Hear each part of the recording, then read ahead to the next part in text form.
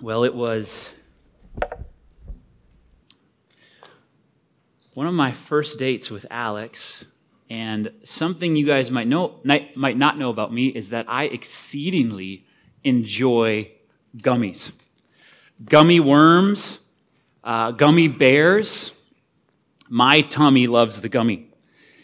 And so it's one of our first dates, and we're going to go to a movie, but beforehand, we kind of stop over at this premium candy store, and they didn't just have a gummy snake. They had a gummy python. This gummy had some girth, all right? It was like a 5-pound gummy anaconda. And similar to how snakes slowly ingest entire objects that are far too big for their stomachs, so I swallowed this entire serpent. And immediately I felt amazing. I kind of had this sugar high, and then about 5 minutes into the movie, I got, you guys, so sleepy. And it's our first date, so I can't cash out 5 minutes into the movie, and so I prop my arms on the armrest, and I'm holding my eyelids open, just kind of going in and out of consciousness. Why am I sharing that? Because in today's passage, we're told 6 times to stay awake. Open up your Bibles to Mark chapter 13. All of us know what it's like to be in a battle to stay awake. You know, if it's been working on a project or writing a paper or just maybe sitting in the sermon, you know what it's like to have to fight to stay awake. And that's the battle that the Lord Jesus himself is enlisting you and I into this morning. It's Mark chapter 13. And this is what is referred to as the Olivet Discourse. And it's widely considered one of the most, if not the most challenging chapter in all of the New Testament. It's challenging because in Mark 13, Jesus is using Old Testament prophecies to predict both the end of the temple and the end of time. And it's not always clear which verse is referring to which event. And so there is, of course, tons of debate surrounding this chapter, but I think Mark actually gives us an internal clue about when Jesus is talking about the temple and when he's talking about the end of time. As best as I can discern it, when Jesus says the phrase, these days, or these things, he's talking about the destruction of the temple. And when he says those days, or that day, he's talking about the end of the world. And I think we can actually see the shift in verses 30 and 32. This is just set up for once we get in. In verses 30, Jesus tells his disciples, truly I say to you, this generation will not pass until all what? Come on now. These things take place. That's clearly a reference to the destruction of the temple. But then in verse 32, but concerning what? That day or that hour, no one knows, not even the angels in heaven, nor the Son, but only the Father. That's a clear reference to the end of time. So regardless of how you slice and dice each verse here, the point of chapter 13 is that the end is coming, y'all. And we need to stay spiritually awake. And in chapter 13, Jesus tells us how to stay spiritually awake. So you guys ready to dig in? I'm not convinced. Are you ready to dig in God's word today? Okay, let's go, guys. Let's lean in. Verse 13, beginning in verse 1. As he came, that's Jesus, out of the temple. Note, Jesus will not come back to the temple again. God himself, in verse 1, the one for whom the temple was built, has left the building.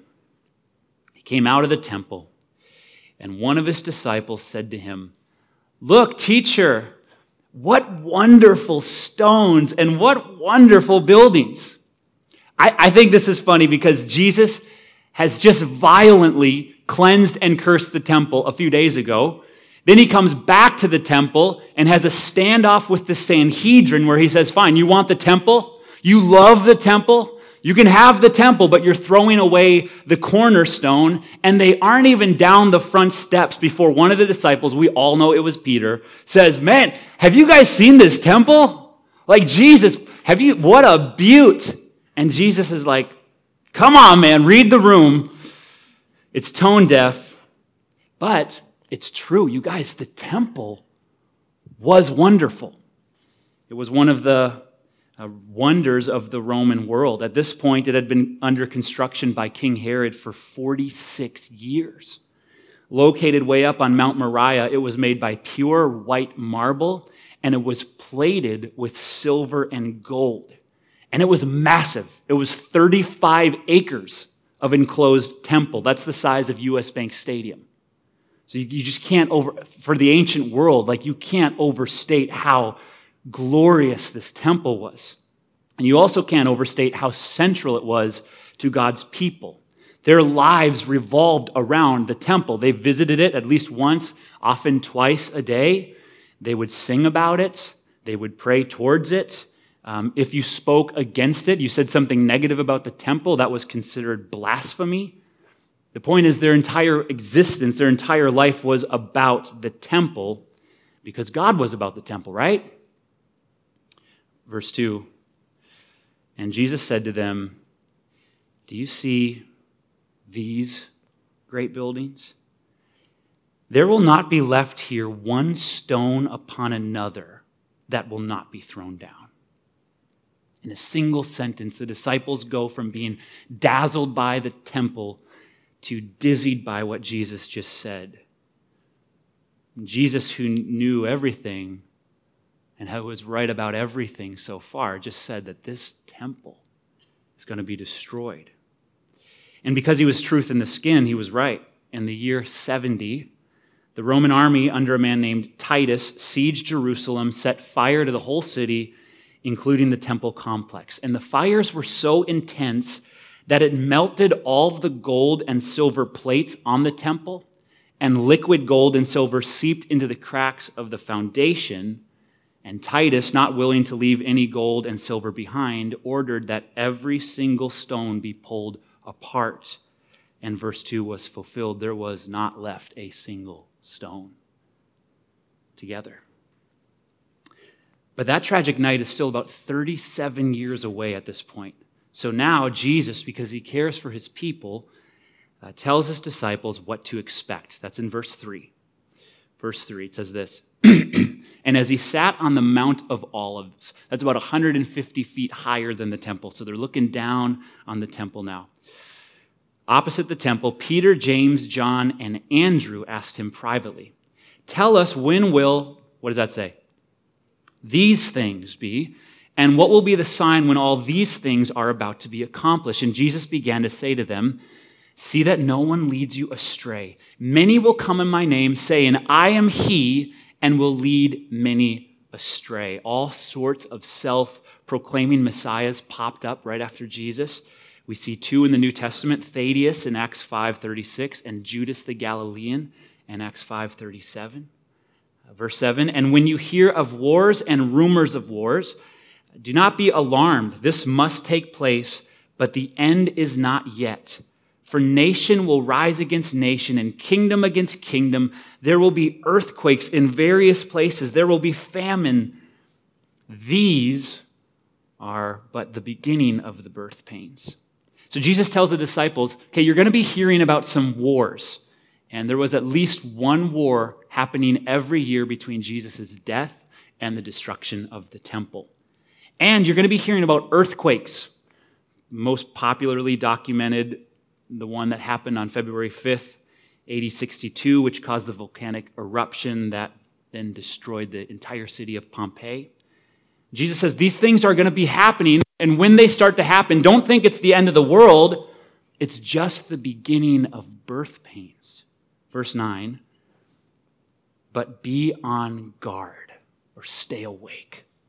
For they will deliver you over to councils, and you will be beaten in synagogues, and you will stand before governors and kings for my sake to bear witness before them.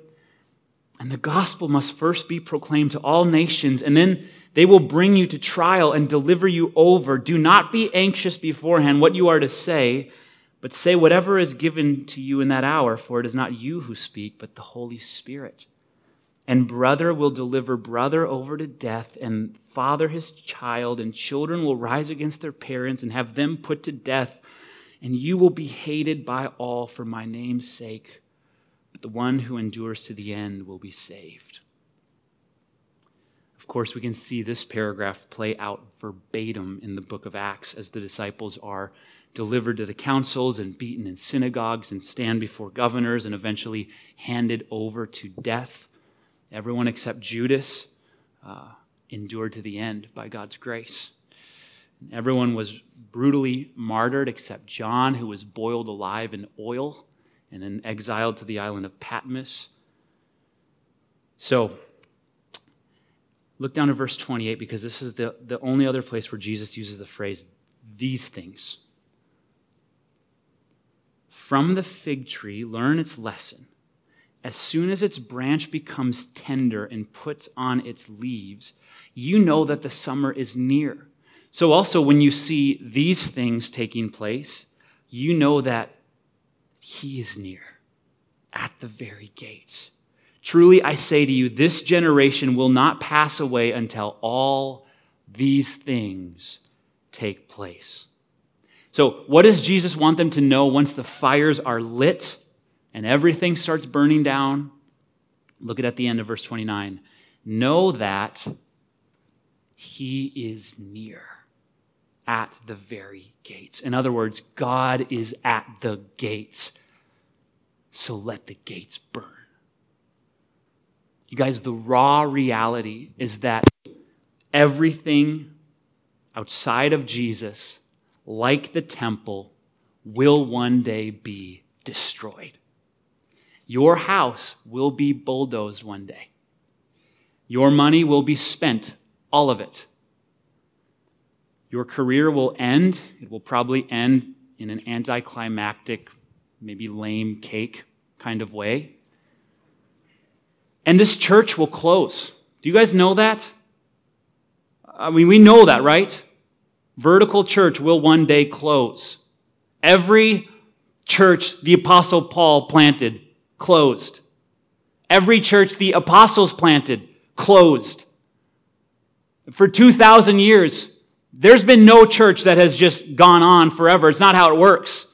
God gives every church a season of life. 5 years, 10 years, God willing, maybe 100 years where we plant and we water and we build and we multiply and then we die.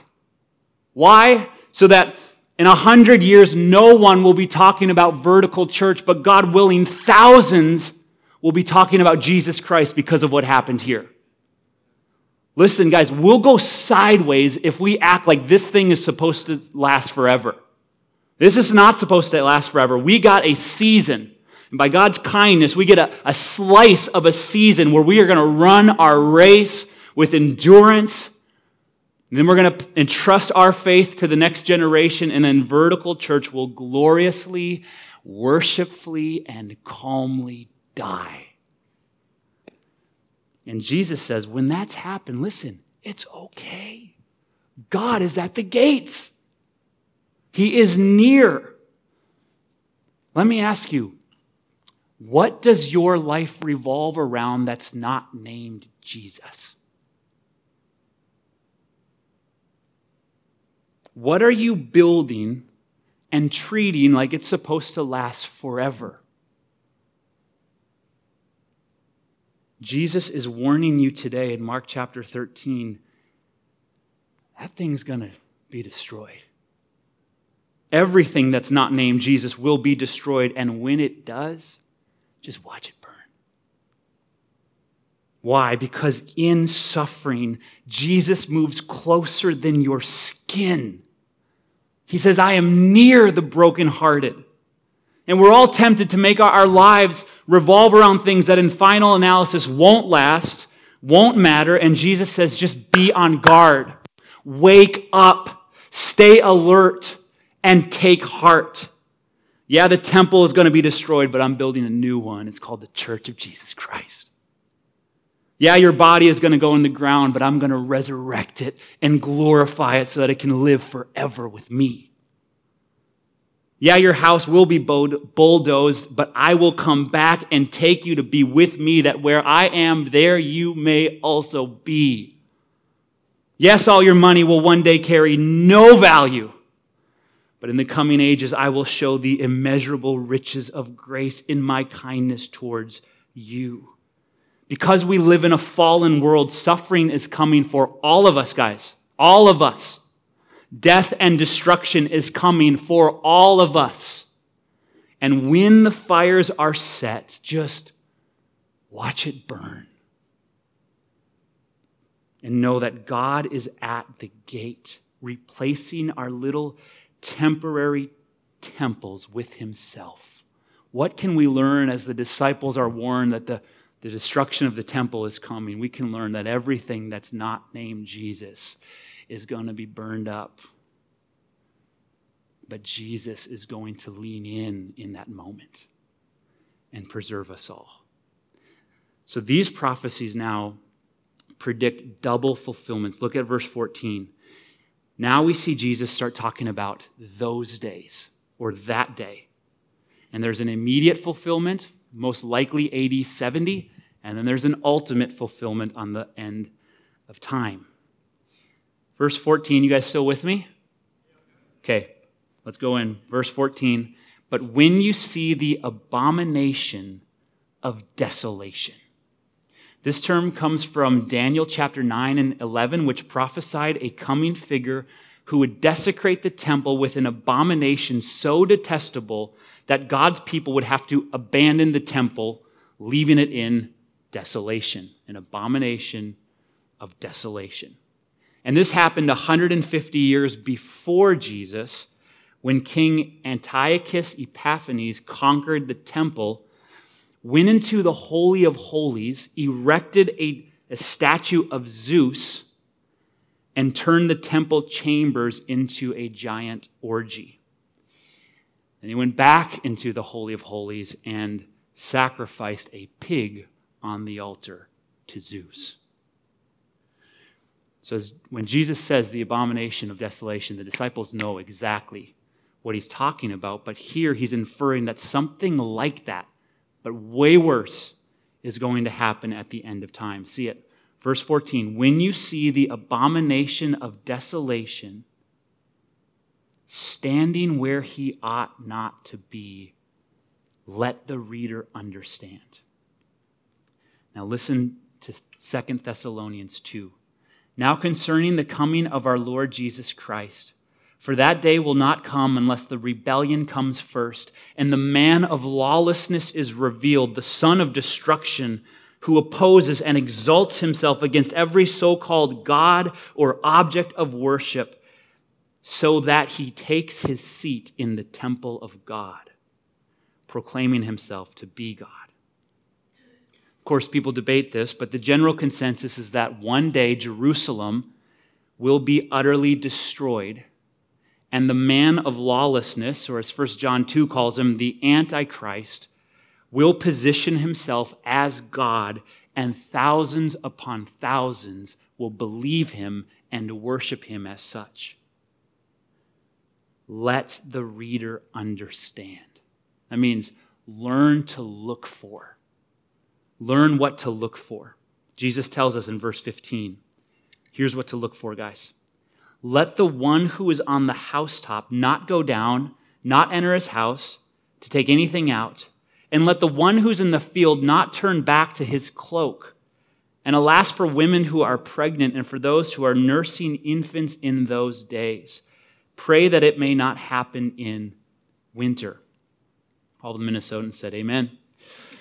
Verse 19, for in those days there will be such tribulation as has not been from the beginning of the creation that God created until now and never will be. Again, the first fulfillment of these verses happened in AD 70. Just listen to this. Josephus gives us an eyewitness account, and it almost sounds verbatim to what Jesus prophesied. Josephus writes, quote, the roofs were thronged with famine women with babies in arms, and the alleys with corpses of the elderly. Children and young people swollen from starvation, roamed like phantoms through the marketplaces and collapsed wherever their doom overtook them. There was no lamenting or wailing because famine had strangled their emotions. Jerusalem could not bury all the bodies, so they were flung over the wall. The silence was broken only by the laughter of robbers stripping the bodies." End quote. Verse 20. "And if the Lord had not cut short the days, no human being would be saved. But for the sake of the elect, whom he chose, he shortened the days." Guys, the first thing that we should be looking for is this: things are going to go from bad to worse. Turn to your neighbor and say that. Things are going to go from bad to worse. That's what's going to happen. I don't know why the church in America, why do we keep acting like things are going to get better? Why do we keep being surprised when we meet fiery trials of various kinds as though something strange were happening to us? Yes, Jesus will build his church. Yes, the gospel is going to keep gaining ground, but that has always happened through the blood of martyrs. Right? That's never happened with the church getting comfy with the culture. Christians have always been the ones marginalized, pushed to the corners, persecuted. And here in the West, we have had a 200-year gift from God where the church experienced peace and prosperity like no church before us. But we can all feel those days coming to an end, can't we? We know those days are limited, and we're not naive to what awaits us. Death awaits. Persecution awaits. Like real, not like the fake American Christian persecution complex. Like, I'm not allowed to say Merry Christmas. I'm not talking about that. I'm talking about real persecution. It's coming for us, you guys. And as those days near, Jesus doesn't want us to wring our hands in worry. He wants us to wake up and to stay alert and endure to the end. So we stay awake by knowing, hey, culturally speaking, things are going to go from bad to way, way, way, way worse. But now look at verse 21 to see the next thing we're supposed to look for. "And then if anyone says to you, 'Look, here's the Christ,' or 'Look, there he is,' Jesus says, 'Do not believe it. For false Christs and false prophets will arise and perform signs and wonders to lead astray, if possible, the elect. But be on guard. Stay awake, because I've told you these things beforehand." The second thing you and I need to learn to look for, you guys, is false teaching. False teaching. As we approach the end, we need to know and we need to guard against false teaching. But first, let's differentiate between false teaching and flawed teaching. Some of us who are most passionate about truth can sometimes walk around just launching the label of false teacher to not false teachers, just flawed ones. See, a flawed teacher is someone who loves Jesus, is trying to preach the gospel, and just gets some things wrong. I'm a flawed teacher, and everyone who's teaching is a flawed teacher.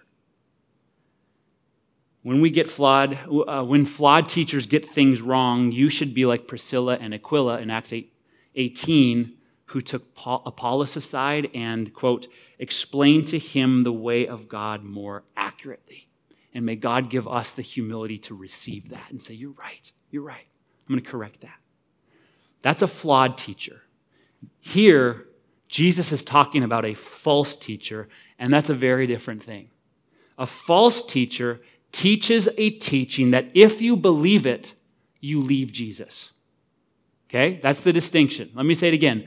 A false teacher teaches a teaching that if you receive it and believe it, you actually leave Jesus.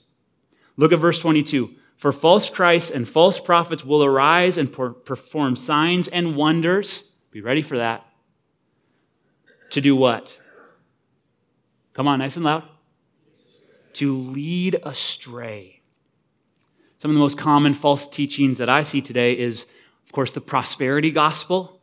Jesus has come to deliver you from poverty and pain and give you prosperity and pleasure. Of course, there's the uplifting and encouraging gospel. Jesus has come to deliver you from a bad day and give you hope for a brighter future tomorrow. There's the trendy gospel. Jesus has come to deliver you from just being uncool and give you a sanctified but sexy Christian subculture where you can finally fit in. And these are false teachings because they don't lead you to Jesus. Guys, that's the thing. The prosperity gospel promises prosperity. The encouraging gospel promises encouragement. The trendy gospel promises for you to be trendy and cool. And if the thing that the teaching promises is not named Jesus, it's a false teaching and you should run. The true gospel is Jesus has come to deliver you from sin and death and give you himself. Jesus. So vertical, I'm just telling you right now, you need to be on guard. Galatians 1:8 says, if anyone comes to you proclaiming a gospel. Listen, if anyone, including a guy named Chrysostom, comes to you proclaiming a different gospel, let him be accursed. We need to be alert. Pastors and elders, we need to be alert, looking out for any gospel that promises something that's not named Jesus. Stay awake, church family. Thankfully, God will protect his elect. As verse 22 says, it's not possible for God's chosen people to ultimately be led away by false teaching. Praise God. His keeping grace will protect us as we stay awake. Now look down at verse 28.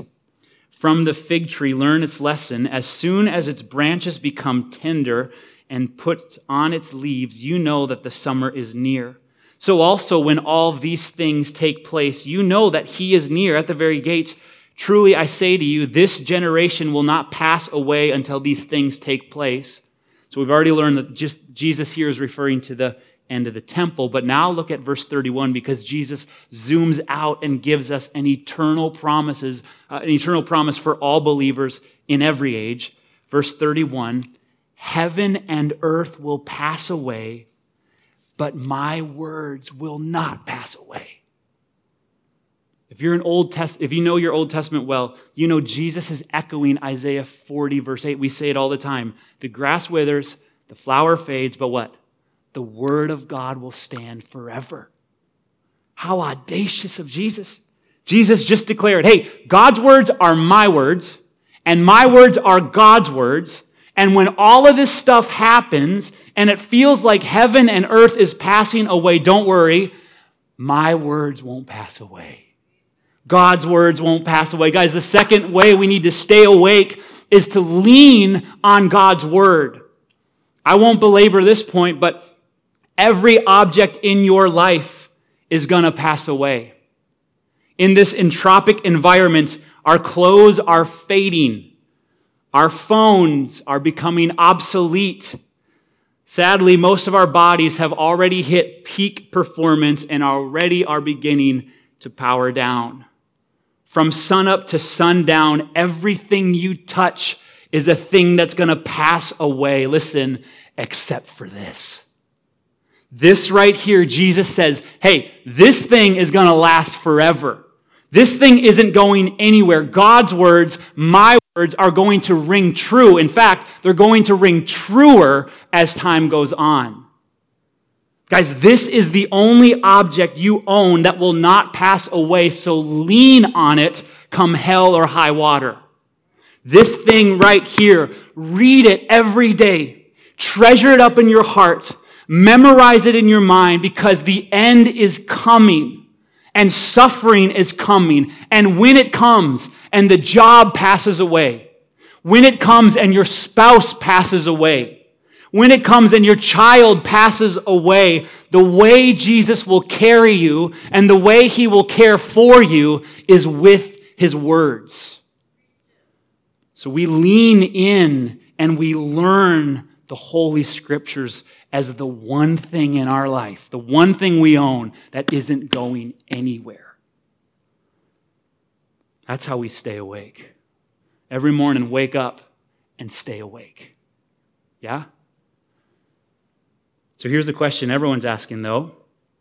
Yeah, but when? We all know he's coming back. When will he come back? Verse 32. But concerning that day or that hour, no one knows.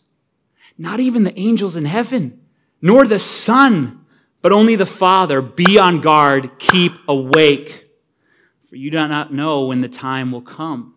It's like a man going on a journey when he leaves home and puts his servants in charge, each with his work, and commands the doorkeeper to stay awake.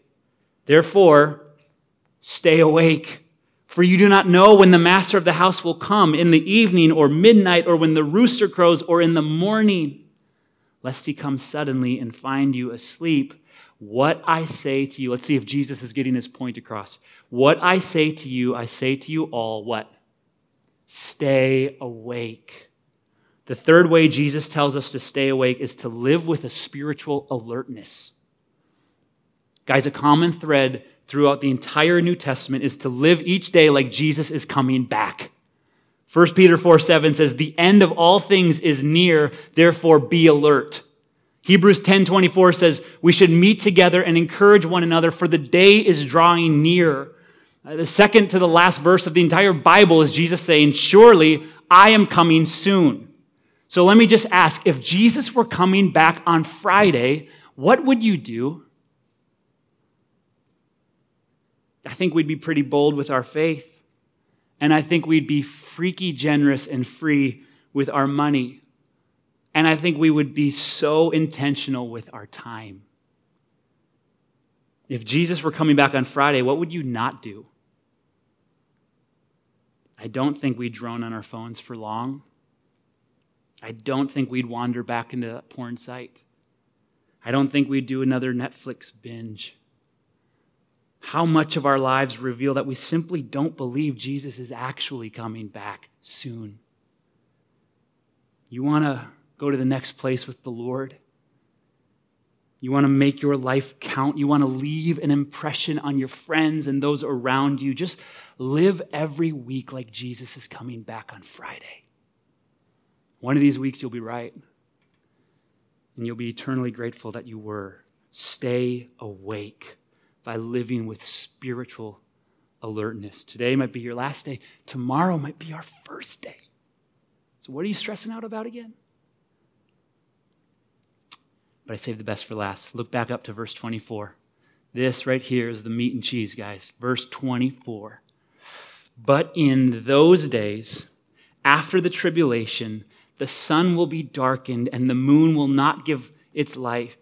The stars will be falling from heaven and the powers in the heavens will be shaken. And then they will see the Son of Man. The fourth way we stay awake is we long for the return of Christ. Look at verse 26. And they will see. So guys, Jesus is coming back visibly. When he comes back, it's not going to be like, look, in the sky, is that a plane? No, it's Jesus. Wow. That's not what it's going to be like. Revelation 19:11 says heaven will simply open. So you see, everything you and I interact with right now are mere shadows and reflections of the most real reality, the glory of God.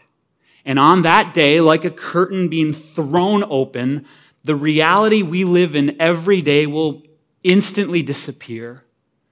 And the one thing you will see, the only thing you will see, is Jesus himself. And at that moment, every eye will see, and every tongue will confess that Jesus is Lord. Look at verse 26 again. Then they will see the Son of Man coming. Jesus is coming back physically. When Jesus was raised from the dead, it wasn't a hallucination. It wasn't a hologram like what they're trying to do to Tupac. It was a real bodily resurrection. He ate fish. You could put your finger in his nail-pierced hands. And what will stun you and I most when we see Jesus is that he's not just a concept, He's not a theological position. He is a real person with skin and hair and a smile larger than life. And even after all your sin and suffering, he will say, come here, and you will be physically embraced by God himself. Like God in Jesus has arms, and those arms aren't going to stiff arm you. They're going to swing around you and give you the warmest, richest hug, and you'll be crying, at least I'll be crying, and I'm guessing he'll be crying, and in that moment, you will know exactly what the gospel accomplished. Reconciliation with God. Verse 26, they will see the Son of Man coming in clouds with great power and glory. Jesus is coming in power and glory. In his first coming, his glory was concealed, not at the second one. His glory will be revealed.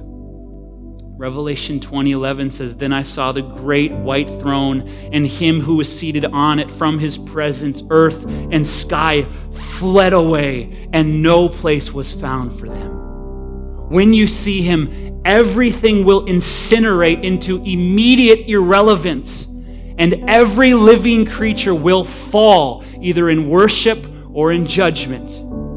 And at that moment, you won't be thinking about you or your accomplishments or your followers or your friends or your loved ones. The sole reality that will consume your mind will be the power and the glory of Christ. And if as I'm talking, you're thinking, I'm actually terrified for that day, then look at verse 27. That's why Jesus gave us 27. And then he will send out the angels and gather his elect from the four winds and from the ends of the earth to the ends of the heaven. Four winds and ends of the earth, ends of heaven is just a Hebrew way of saying Jesus is going to gather every single one of his children from every generation, from every corner of the world, and that includes you. Jesus is coming for you. Don't be afraid of the word elect there in verse 27. It raises unanswerable questions, but it contains unspeakable comfort. It means Jesus is coming for you, not because you did anything, but solely because he set his love upon you before the foundation of the world. How do I know that? Because you're here today. He's wooing you and winning you back to himself. God brought you here today to say, I love you with a saving, electing love.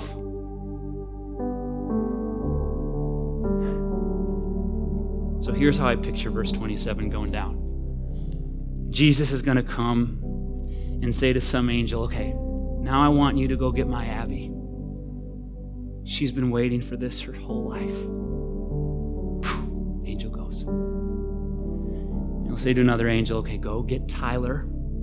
He thinks he's too sinful for me. Man, is he going to be surprised. And then Jesus will send an angel for you. Yes, I'm talking to each one of you. And you'll probably say, there must be a mistake. I never figured it out. I never reached my spiritual potential. I never became holy. I never kicked that sin. And maybe the angel will then pull out verse 27 and say, sir or ma'am, I wasn't sent for the perfect. I was sent for the elect. Simply those the king chose to save long, long, long time ago. And I'm here to inform you that's you. You are his because he chose you. You are saved because he saved you. And now you can come because he has sent for you. In 1746, the greatest theologian this world has ever known, Jonathan Edwards, wrote this, quote, in that resurrection morning, when the Son of Righteousness shall appear in the heavens, shining in all brightness and glory, he will come as a groom. And at that glorious appearing of the great God and our Savior Jesus Christ, shall the whole elect church, complete down to every individual member, shall ascend up to meet the Lord in the air. Then the groom will appear in all of his glory without any veil, and then the saints shall shine forth as the sun in the kingdom of their Father and at the right hand of their Redeemer. Then will come the time when Christ will sweetly invite his spouse to enter in with him into the palace of his glory, which he has been preparing for her from the foundation of the world. And he shall, as it were, take her by the hand and lead her with him. And this glorious groom and this bride shall ascend up together into the heaven of heavens. And the whole multitude of glorious angels will be waiting for them. And he and his bride shall, in their united glory and joy, present themselves together before the Father. And Christ shall say, "Here we are, I and the children which you have given me." And they both together shall receive the Father's blessing and shall forever rejoice together in consummate, uninterrupted, unchanging, everlasting glory in the love